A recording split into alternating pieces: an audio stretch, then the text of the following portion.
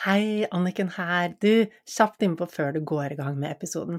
Jeg lurer på, har du noen ganger kjent på en skikkelig sånn blåmandag, hvor ting bare er tungt og trist, og du ikke har noe energi eller ork?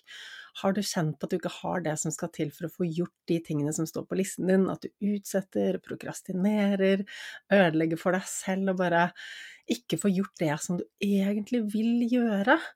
Og har du kjent noen ganger på at livet bare er tomt, altså tomt for energi, tomt for glede, tomt for det som får livet til å gnistre? Jeg spør deg fordi dette her har jeg også kjent på, og jeg ante ikke at det faktisk var noe som jeg kunne gjøre selv. Altså faktisk hele nøkkelen til å få endret det ligger inne i meg, ligger inne i deg. Du har alt det som skal til for å få til den endringen. Denne kunnskapen finnes ikke ute i samfunnet. Burde vært pensum? Ja, absolutt. Og da jeg lærte det jeg nå kan i mentaltrening, så var det som om bare et stort lys gikk opp for meg, og endelig falt puslespillbrikkene på plass. Og jeg fikk de verktøyene og den metoden som skal til for å, nummer 1, bygge opp motivasjonen, energien og livsgleden.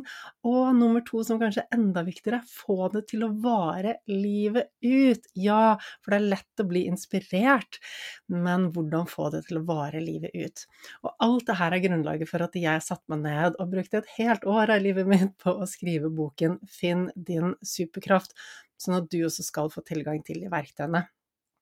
Og det jeg har delt i boken er ting som ikke er i podcasten, jeg har ikke delt det på kurset mitt, ikke på sosiale medier, så det er helt ny kunnskap, nye verktøy og nye lydspor hvis du er en av de som har gått kurs hos meg eller fått noen av lydsporene mine fra før av. I boken får du 16 helt nye lydspor som endrer på tankesettet sitt. Så det jeg skulle fortelle deg om var at boken nå ligger ute til forhåndssalg.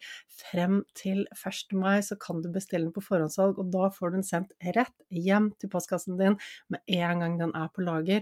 Og det som er ekstra fint med at du bestiller den på forhåndssalget, og det lærte jeg først nå, siden jeg selv publiserer og kunne jo ingenting om hvordan publiserer man en bok. Men nå har jeg skjønt at det å få solgt mange bøker på forhåndssalget gjør at man lettere kommer inn på boklisten, og den er visst veldig magisk, for når man er der, så er det en stor hjelp. Det gjør at boken får spredd seg til enda flere får hørt om det.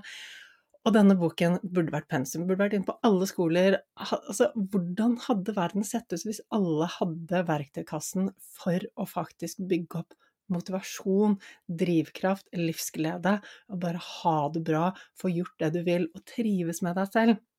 Slippe å være passasjer til følelsene dine, når følelsene svinger, og du bare er tom og skjønner ikke hvorfor. Altså, det er en brukermanual for hjernen som vi alle burde ha hatt.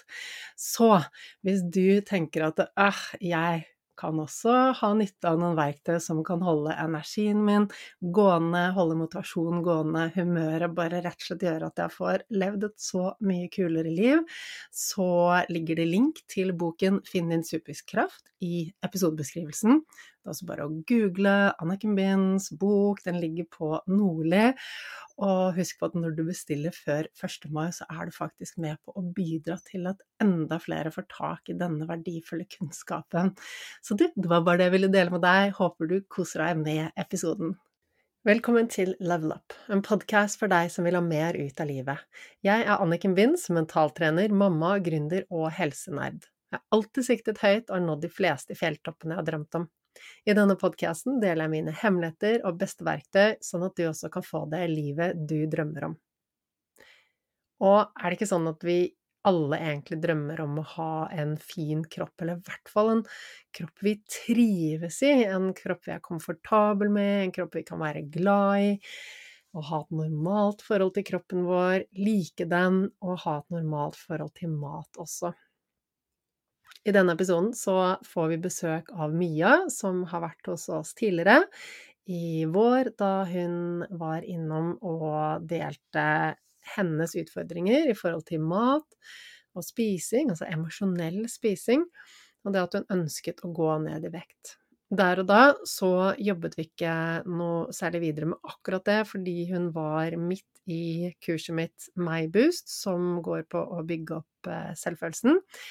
og hadde nok prosesser gående, men nå hun gjennom kurset, og nå hun tilbake og deler hvordan det har gått siden sist, og så setter vi oss ned for å ta tak i det som hun ønsker å fortsette med, det å gå ned i vekt og få en kropp hun fornøyd med, og få et normalt forhold til mat. Så ja, det bare å kose seg. Mia, så utrolig hyggelig å ha deg tilbake i Level Up. Velkommen! Tusen takk for at du får være med. Kjempefint å se deg, og du stråler. Du veldig blid i dag, så det så hyggelig å se deg.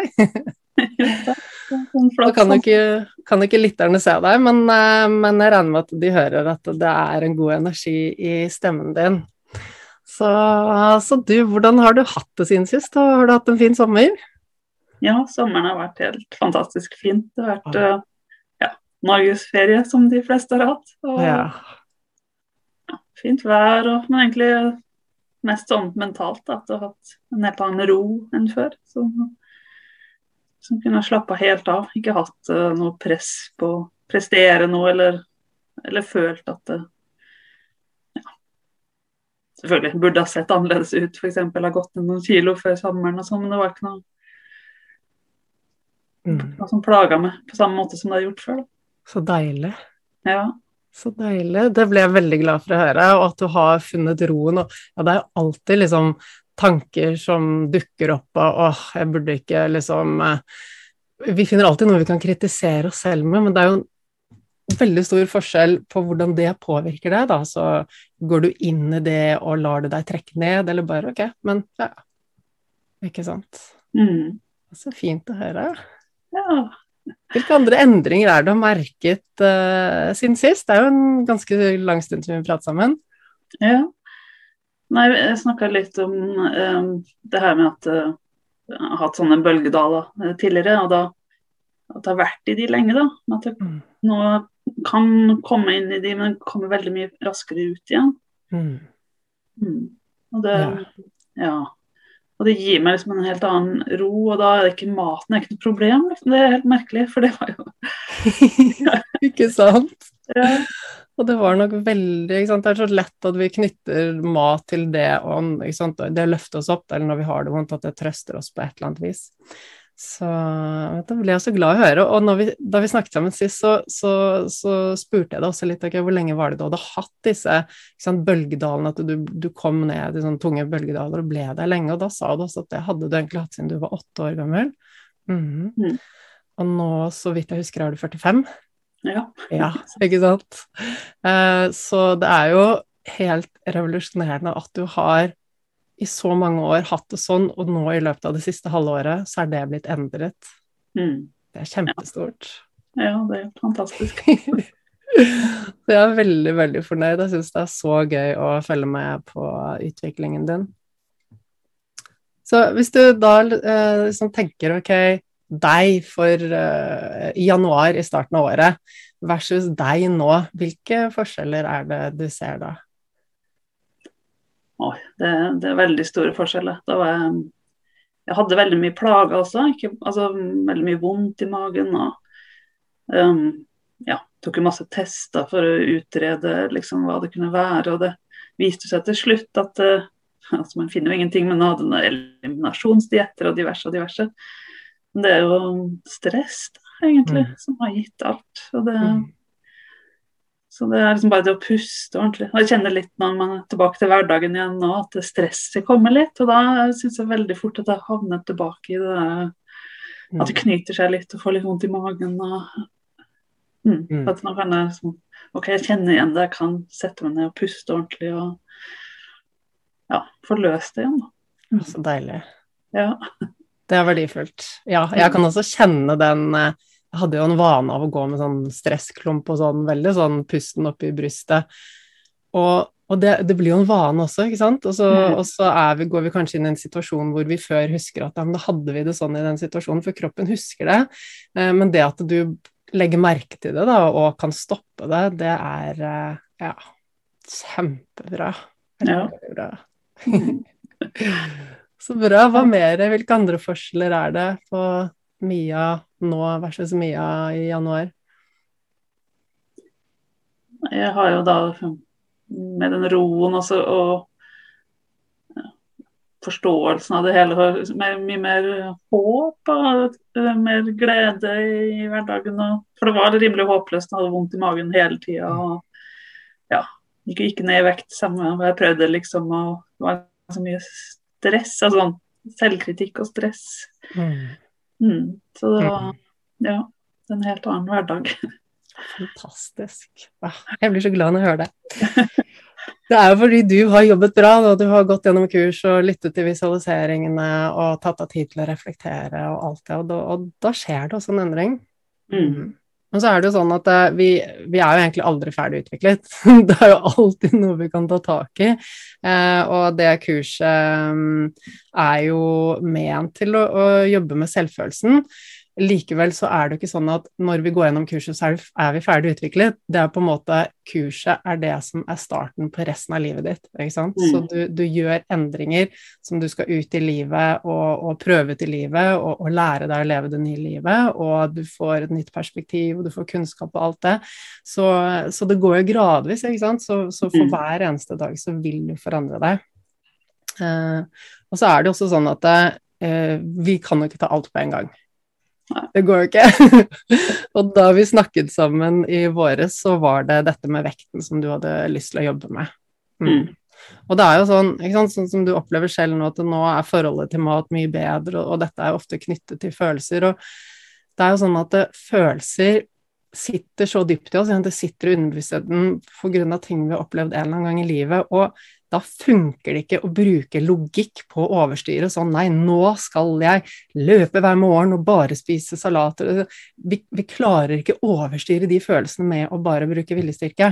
Ikke sant? Så vi må jobbe innenfra for å få til den endringen. Ja, og jeg føler også mye det stresset jeg har hatt med å prøve å gå ned i vekt før. Det har bare vært negativt, så liksom, nå løsner jo kiloene mye lettere, liksom. Ja, selv om jeg synes det samme. Ja. Du smiler og stråler.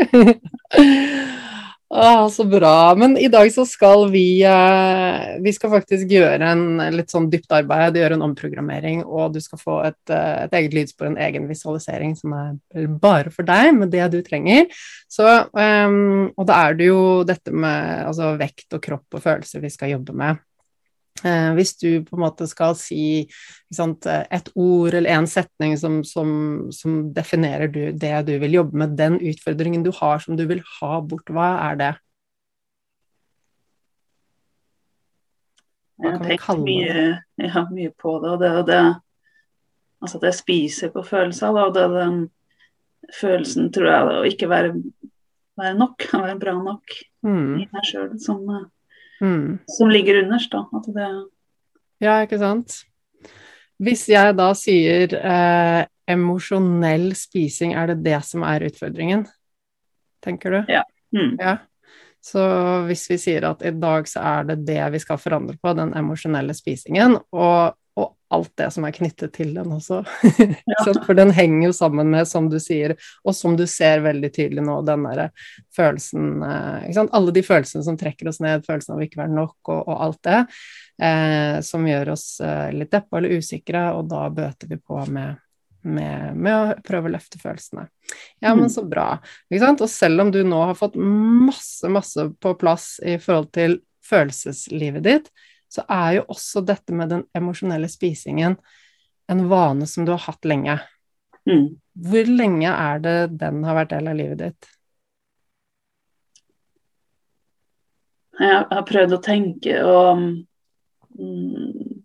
ja, mine foreldre ble skilt når jeg var 8, liksom da jeg husker mest, men jeg kan også huske fra tidligere at det var liksom å sitte og se på barne-TV og spise potetgull, liksom, at det var noe jeg gjorde, jeg var sånn, veldig mye alene, liksom. Det var som jeg gjorde før det da. Så at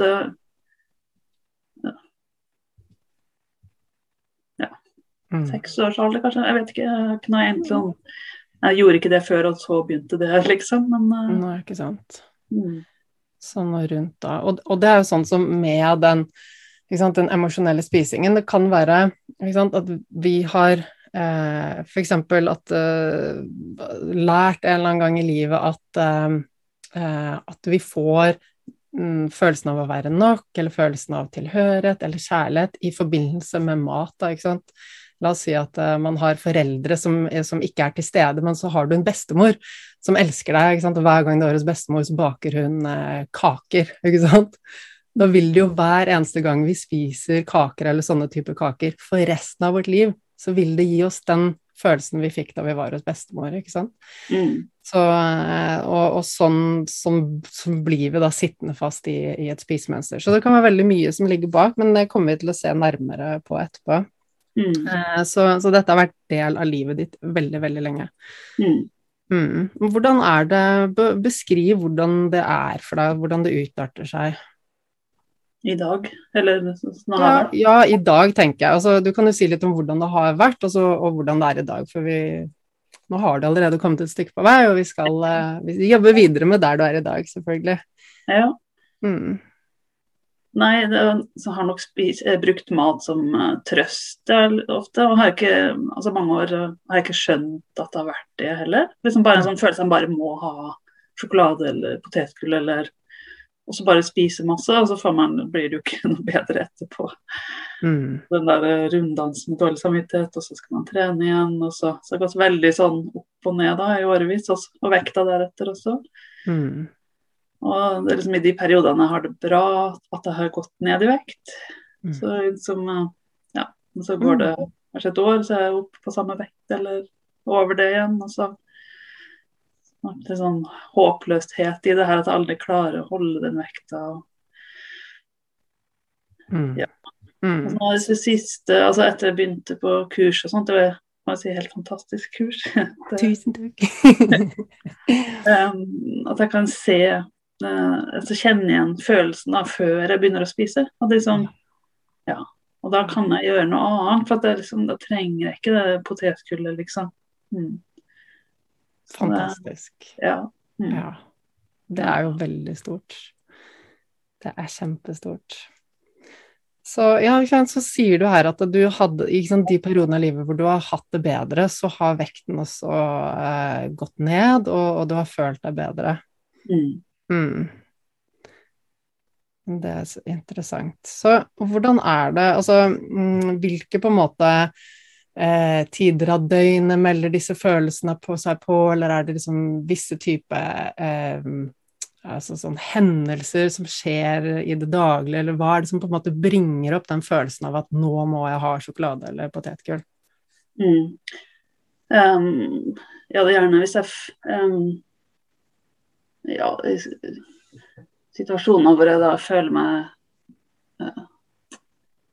ikke likt, eller ikke har prestert bra nok, eller det kan være sånne ting at man ser på Instagram at andre på en eller annen ferie sammen, eller feiring, eller et eller annet, at man er utenfor da, eller jeg er utenfor, jeg skal ikke si noe. Ja, ikke sant. Og da melder det seg. Og er det noen sånn, på en måte, noen faste, er det noen situasjoner på jobb eller sånn, det er kanskje ikke så mye hjemme når det er med barna og sånn, men ute blant mennesker, er det noen sånn situasjoner som du vet, liksom, dette møter jeg hver dag, eller på jobb, eller med jevne mellomrom når du skal med venninner eller noe sånt, er det noen sånne settinger? Ja, det er jo litt det der sosiale, liksom utenom selve jobben, for det er liksom en annen del av meg, på en måte. At men når det går på meg som person, da, for eksempel, seminarer, hvor man reiser bort, og man skal være sosial, og Ikke sant. For på jobben, når du er på jobb, så er du på en måte bare, da er du jobbmia, og din identitet da er på en måte den kunnskapen og de ferdighetene du har i yrket ditt. Ja. Og så er det alt det sosiale utenom hvor disse tingene dukker opp igjen. Ja, og jeg spiser jo aldri sammen med noen, altså når jeg spiser det her. Ja, ikke sant. Alene. Den kjenner jeg igjen. Som alle sier at jul er et problem, så har jeg aldri hatt noe problem med jul og så, for det er jo alle sammen og spiser sånn, det er liksom ikke Ikke sant. Ja. Ja. Men det er jo sant, det er helt vanlig at disse tingene foregår når vi er alene, og at vi liksom gjemmer oss for å spise den sjokoladen og sånn. Jeg kjenner igjen det mønsteret hos meg selv, altså. Jeg er sikker på at mange av lytterne også kjenner på det, for det er jo noe med at det er så mye liksom følelser og skyld og skam og alt sånn knyttet til det, at vi skjuler det jo, og dette kan være noe vi har lært også, det kan bare henge sammen med en eller annen ting vi har lært, som har gjort at vi har lagt oss til det, så det får vi se på. Hva mer er det som trigger det behovet, den emosjonelle spisingen? Ja, det er det å være alene, da. Altså hvis barna skal til sin far, for eksempel, og det har jeg heller ikke skjønt sånn tidligere, altså, for det er jo et faktum man må forholde seg til, men liksom den tomheten da, når de drar og sånt, det, Ja, ikke sant. Ja, det skjønner jeg. Så bra. Du fortalte litt om barndommen din, at foreldrene dine skilte seg da du var 8. Har du noen søsken? Ja, men det er eldre enn meg da, så. Ja. Hvor mye eldre? 8 år og 12 år. Ja, ikke sant, så det er stort gap der. Hvordan er det med søsknene dine? Har de også noen utfordringer i forhold til dette med emosjonell spising eller noen andre ting? Ja. Det var liksom, det ble mat som ble brukt til trøst og liksom kose seg eller belønning eller hva skal jeg si, ja. Det ble ikke snakket så mye om følelser. Ikke sant. Hva tenker du om barndommen din? Var det en lykkelig barndom, eller hvordan vil du beskrive den? Nei, egentlig ikke, fordi det problemene begynte jo tidlig for min del da, så har det liksom vært veldig mye fokus på det fra min side i hvert fall da. Jeg hadde jo anoreksi da jeg var 10, ja. Hvor lenge varte det?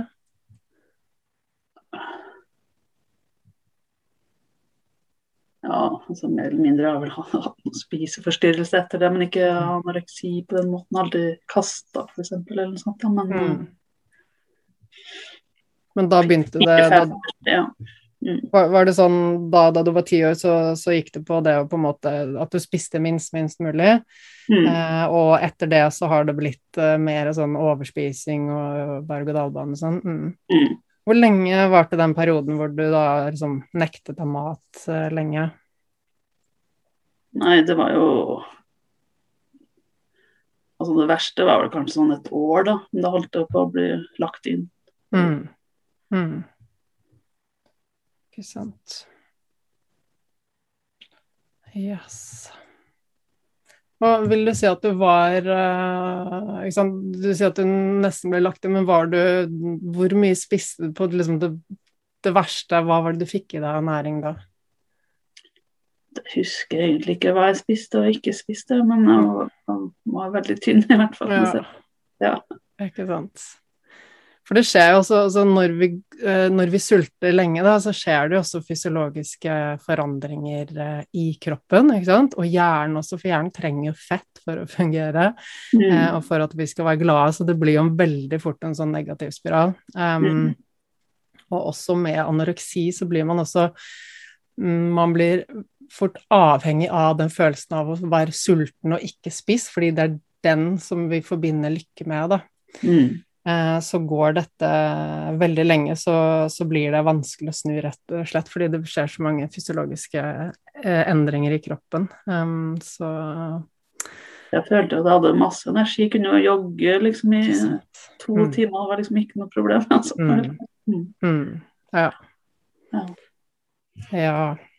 Ja, men bra. Så du, Mia, hva er det du ønsker deg Hva er det du ønsker deg fra deg selv og fra livet ditt, og hva er det du ønsker deg?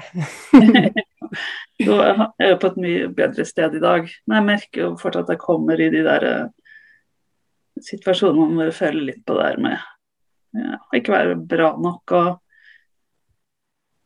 og liksom bare være fornøyd med å være alene og ha det godt med meg selv, liksom. Og så på enda mer jevnere da, enn i dag. Føler jeg er på vei dit, liksom.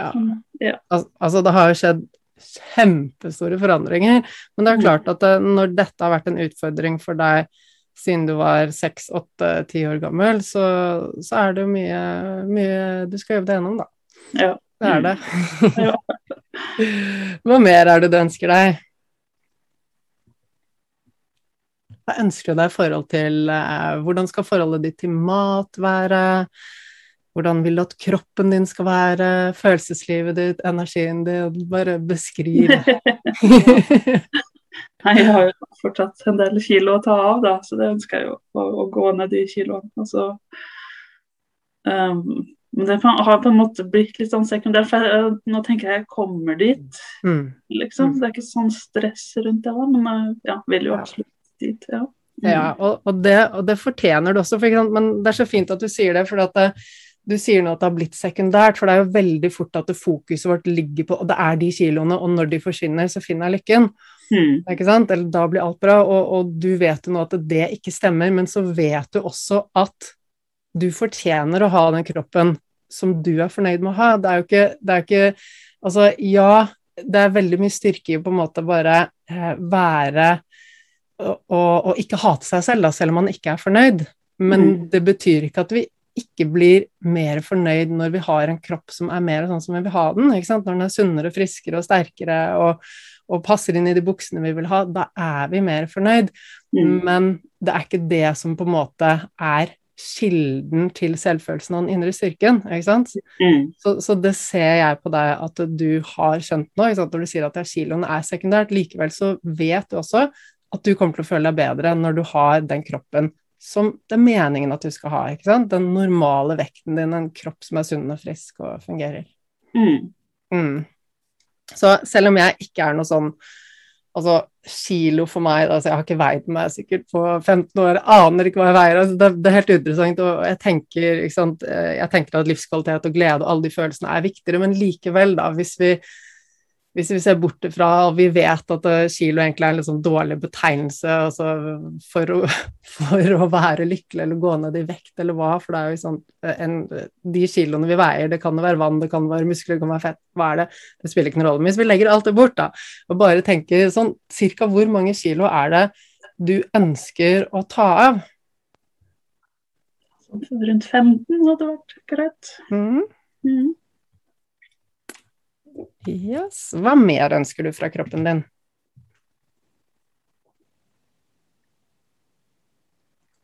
Jeg tenker jo den kroppen har jo gått gjennom mye, så den må bare være takknemlig for at det fortsatt er frisk og at alt fungerer, så...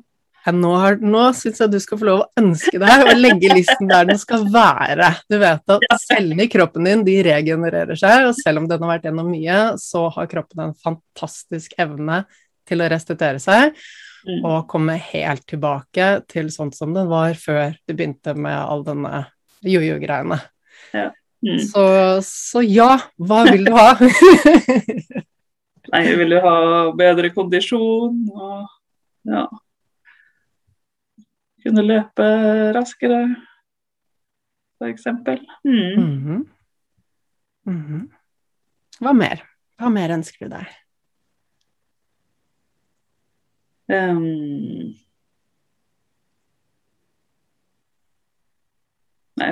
var vel litt innom sist, kanskje også det her med den ensomheten, men altså det har ikke noe med kroppen direkte å gjøre, men liksom det å være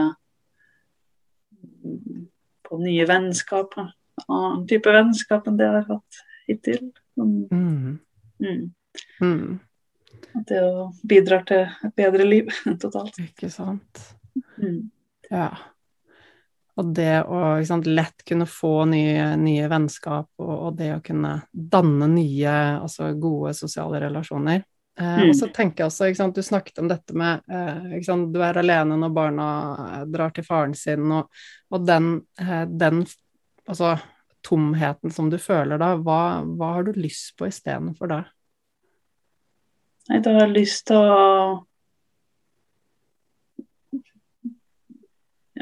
være fornøyd med å være meg selv, altså, hva skal jeg si, altså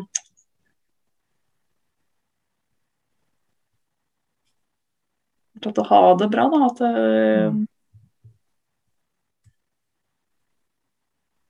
ha det bra når du alene?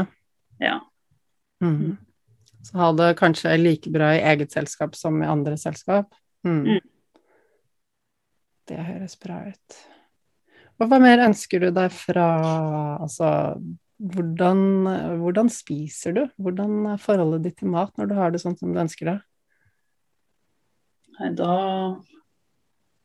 spiser jeg sunt. Prøver å ha det vegetarmat og litt sånn, og har veldig lite behov for sånn junk food.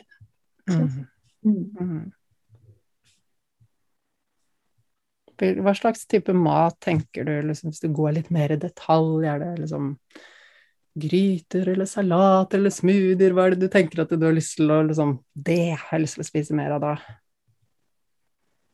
Ja, mer salat og sånt, kanskje, og mer vegetarmat, tenker jeg, i hverdagen. Har du noen favoritter?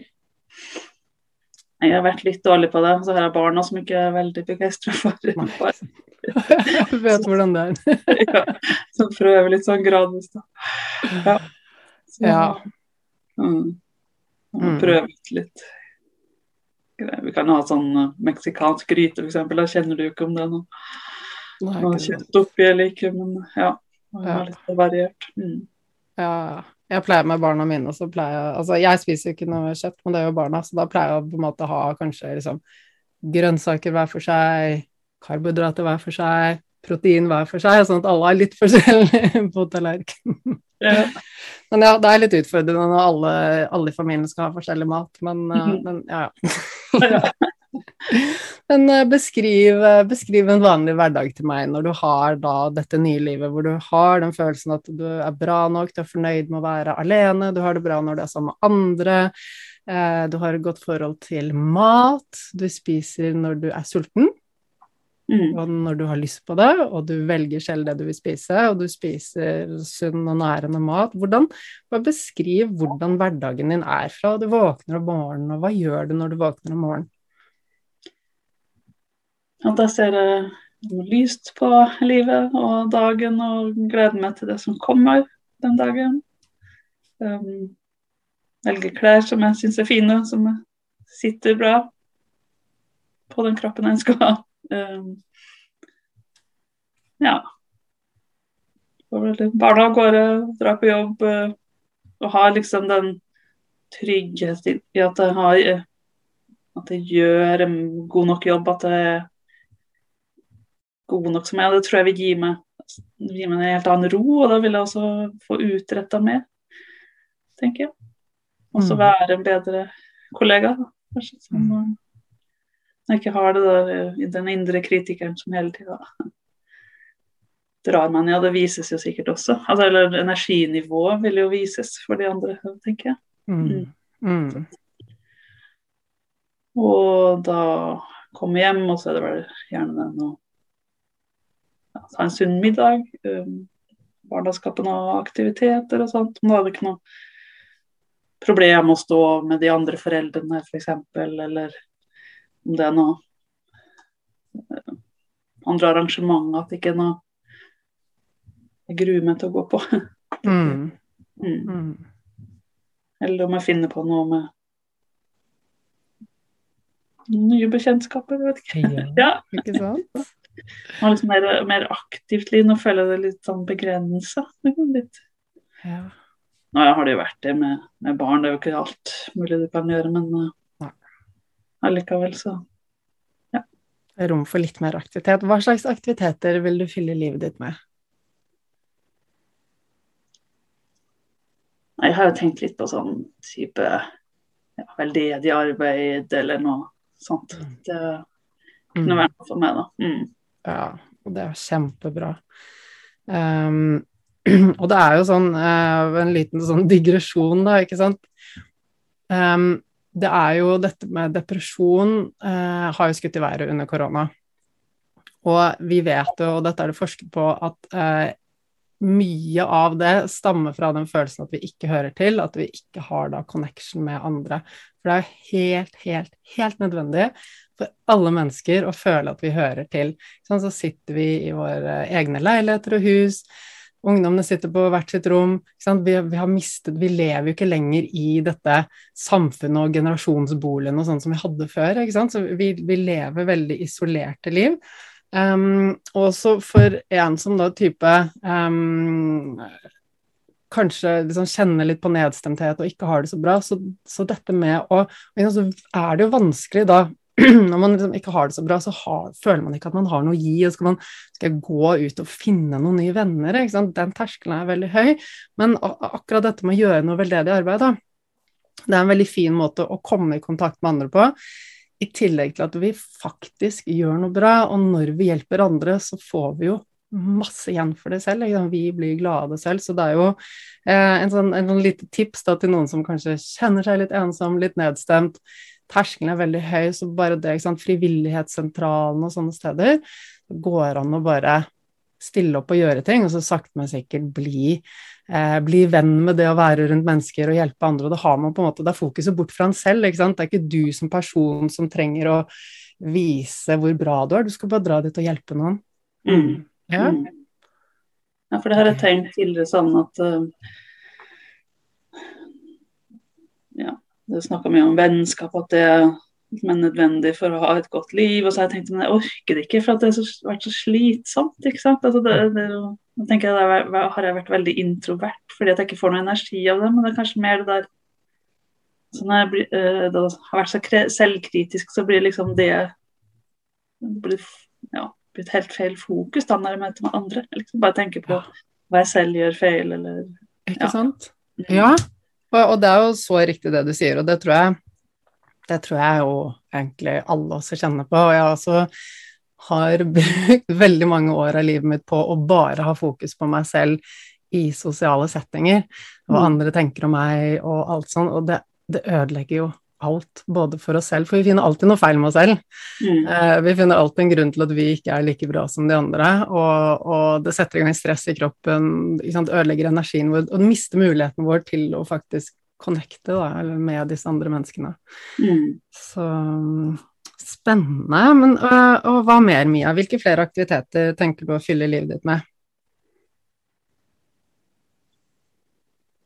Jeg skulle gjerne ha lært meg noe mer språk, for eksempel gå på noen sånn type språkkurs, kanskje.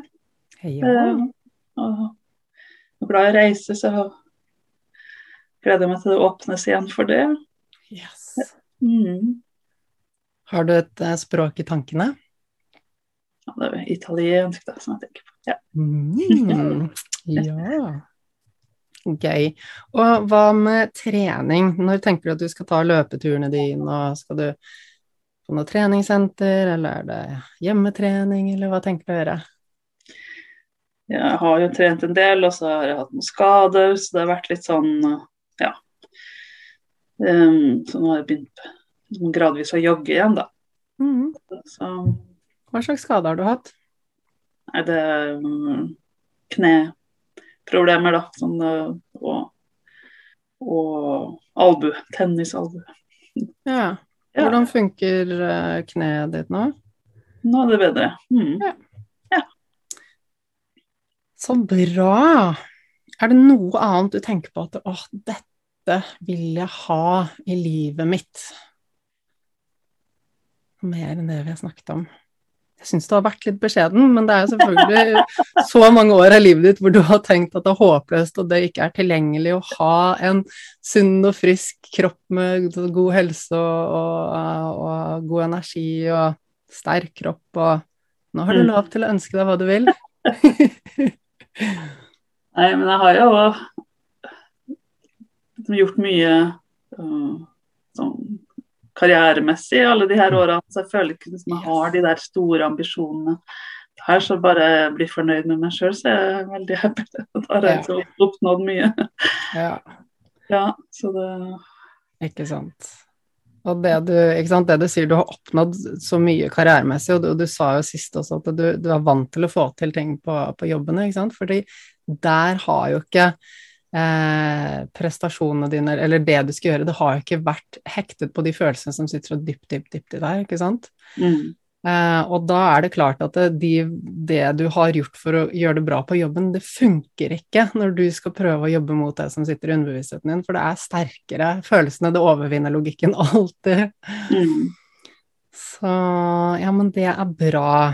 Det er kjempefint. Du, nå har jeg alt det jeg trenger, så skal vi sette i gang og lage en fin visualisering til deg, og så det blir jo en litt for lang prosess til å ha med i podcast-episoden her, men det vi gjør er at vi tar deg inn igjen en eller annen gang til høsten og hører hvordan det har gått, ikke sant? Så bra.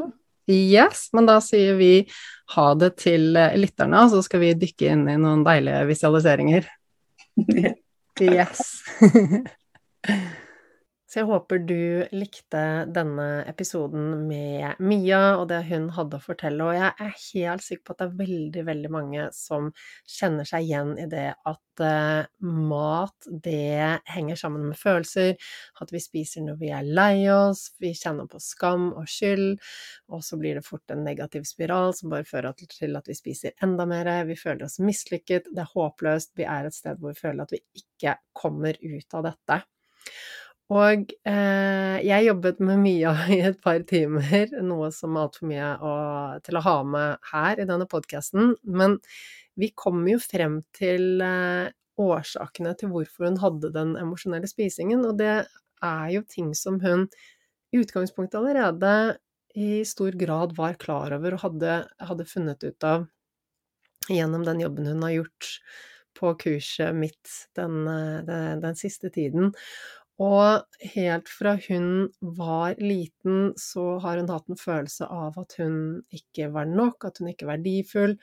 Hun hadde foreldre som brukte mye tid på seg selv, på å realisere seg selv, og ikke så henne sånn som hun hadde behov for. Hun ble bare sett når hun presterte og var flink. Så de eneste gangene hun hadde muligheten til å påvirke noe i livet hennes, og føle at hun var verdifull og fikk ros, var når hun presterte. Og det er klart at det er mange som har det sånn, og som opplever det sånn, og selv om det er sånn foreldre har vært og oppdratt oss, så betyr det jo ikke alltid nødvendigvis at foreldrene ikke er glad i oss, men det handler om at de ikke egentlig vet bedre. Sånn som det var i dette tilfellet. Men når en jente helt fra hun er liten, vi gikk tilbake til episoder da hun var 5, 6, 7 år gammel, hvor hun følte seg trist, hun følte seg alene, følte at ingen var glad i henne, at hun ikke var verdifull, at hun ikke betød noe, at hun ikke ble sett, hun kjente på håpløshet. Og når dette er noe hun allerede erfarer når hun er 5 år, og som er med henne hele livet hennes, så er det ikke rart at det også definerer følelseslivet hennes når hun er voksen. Hvordan skal hun kunne føle at hun har vært noe når hun helt fra hun var liten følte på det motsatte? Så dette er ting som vi jobbet med i vår session. Og så var jo, som hun forteller selv, mat ofte brukt til trøst og kos, og hun fikk erfaringen med at mat ga henne en trøst fra de vonde følelsene. Og også, det var episoder hvor hun lærte seg dette med å spise i skjul og spise på egen hånd, og kjente på skammen i forbindelse med det. Så alle de mønstrene hun har slitt med hele livet ble jo lagt allerede i så tidlig alder. Og det er klart at for et barn så er det aller viktigste, det er å føle at de er sett og elsket og verdifulle og har tilhørighet. Og når et barn ikke føler på noe av dette, så det ikke rart at hun har gått gjennom livet sitt og vært lenge nede i mørke bølgedaler, og har slitt med å være alene, slitt med å være sammen andre i sosiale settinger, og har hatt et vanskelig forhold til mat. Og når vi vet alt dette, så det jo helt innlysende at det å for eksempel bare gå på en diett, sette seg et mål om at ja, nå skal jeg trene så og så mye hver dag, eller spise sånn og sånn hver dag, det funker ikke. Fordi at følelsene overstyrer alltid logikken. Altså hun kunne brukt så mye viljestyrke, hun ville på å prøve å snu dette mønstret og legge seg til sunnere matvaner enn de hun hadde. Men når hun helt fra hun liten har lært disse tingene som sitter så dypt i underbevisstheten hennes, så ikke logikk nok til å endre på dette. Da må vi jobbe med å endre på det som sitter dypt i underbevisstheten. Så det jeg gjorde nå med Mia, vi jobbet dypt, og vi frigjorde henne fra alle de gamle tingene som fortsatt, altså den måten hun så på verden på da hun var 5 år gammel, den har jo vært med henne helt frem til nå, ikke sant?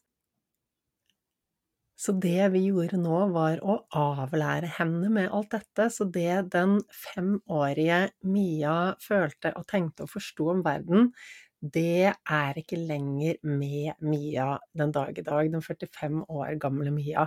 Så gjorde vi en omprogrammering rett og slett av hvordan hun tenker og ser på verden, og hun fikk med seg lydspor som hun skal høre på hver dag i noen uker, for å virkelig bygge disse nye nervebanene store og stabile, så det den nye måten hennes å tenke på. Så jeg gleder meg veldig, veldig til å høre fra Mia. Vi skal ha henne inn igjen senere i høst, en eller annen gang. Og så vil jeg bare det at til deg som lytter, vil jeg bare at du skal vite det, og jeg har snakket masse om dette i tidligere episoder, det at i noen tilfeller så funker det å bare si ok, jeg skal endre den vanen, og jeg skal gjøre det, og så det repetisjonen som faktisk gjør at vi klarer å endre noe.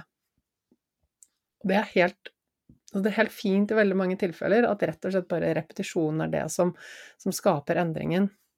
Men når ting sitter dypt, når det hektet på læring som vi har gjort, som virkelig har påvirket oss veldig tidligere i livet, så ikke logikk nok til å overstyre følelsene. Så hvis du prøver å få til en endring, og du kjenner at du bare ikke makter å stå imot, og du har ikke viljestyrke, og alt kjennes håpløst ut, og du har ikke noe tro på deg selv, og det bare funker ikke, så handler det om dypere liggende prosesser, og det skal vanskeliggjøres å få til å endre på egen hånd. Så visualiseringer det beste verktøyet jeg har sett hittil for å få til den endringen. Og så må jeg også bare si det at når det gjelder personlig utvikling, så det jo sånn at vi jo aldri ferdig utviklet. Det alltid noe nytt vi kan forstå, det alltid noe nytt vi kan lære og utvikle. Men det viktigste at vi kommer til et sted hvor vi har det bra, og så kan veien videre bare være mer og mer spennende. Men når vi på minussiden, der hvor ting vondt, så det ikke noe godt. Og det sånn at det finnes en løsning som kommer til å fikse alt forever? Nei, det jo ikke det. Det så mye som spiller inn på hvordan vi har det følelsesmessig, eller hvordan vekten vår hvordan kroppen vår ikke sant? Alt spiller inn, så det å endre kostholdet vil være viktig, det å endre tankene vil være viktig, det kan være ting i miljøet, miljøgifter, ikke sant, som vi får inn i kroppen, som gjør at systemet ikke fungerer som det skal, bare for å nevne ett av tusenvis av eksempler. Så det finnes ikke én ting som kommer til å fikse alt i livet ditt for alltid, men det summen av alt, så jo mer du nysgjerrig, jo mer du prøver ut av type alle former for kanskje samtaleterapi eller behandlinger, eller om det yoga eller meditasjon, eller en eller annen spennende form for nye matretter, ikke sant?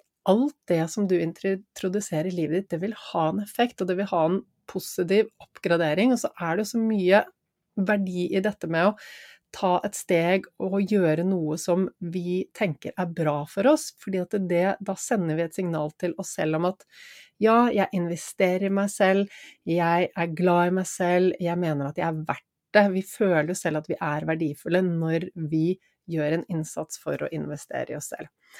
Så ja, dette her kunne jeg snakket mye om i timesvis, men jeg regner med eller jeg håper at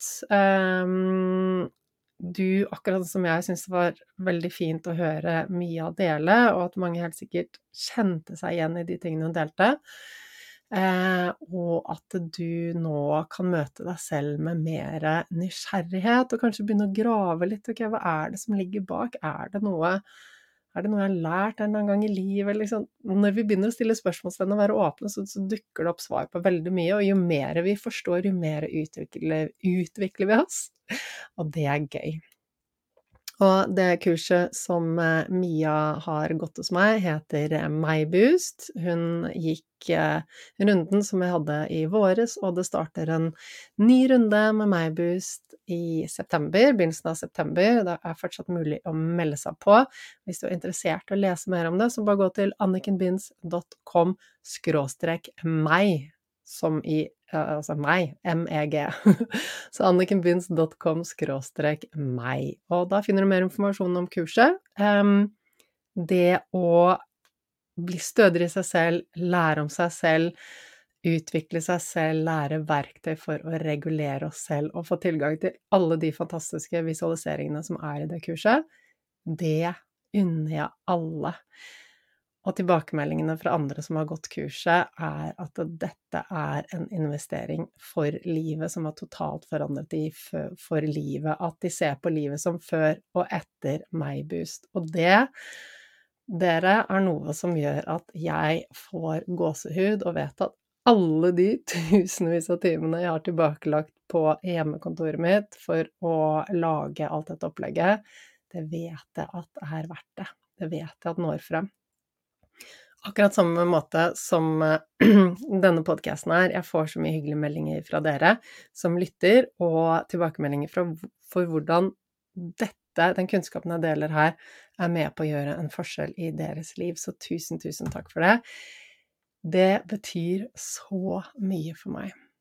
Jeg vet at du har lyst til å ha det bedre, og jeg vet at du også på vei til et sted som mye bedre, fordi at du nysgjerrig, og du tar til deg dette, og the sky is the limit. Ønsk deg noe stort, noe høyt, bare gå, tenk større. Frigjør deg fra alt det gamle som holdt deg tilbake, fordi at du har lov til å skinne du også, og du har lov til å ha det bra. Og du, som vanlig, så blir jeg veldig, veldig glad hvis du deler denne podcasten, denne episoden, med de andre du også glad i, som du tenker at dette kunnskap som du også trenger. Eller om du bare deler det i sosiale medier, eller hvor det nå fordi at all den kjærligheten som denne podcasten får, det hjelper den til å komme høyere på listene, sånn at vi når ut til flere og flere, fordi denne kunnskapen viktig. Og du, nå det ditt liv i fokus, og du som skal ut og fylle livet ditt med alt det som bra for deg. Kos deg masse!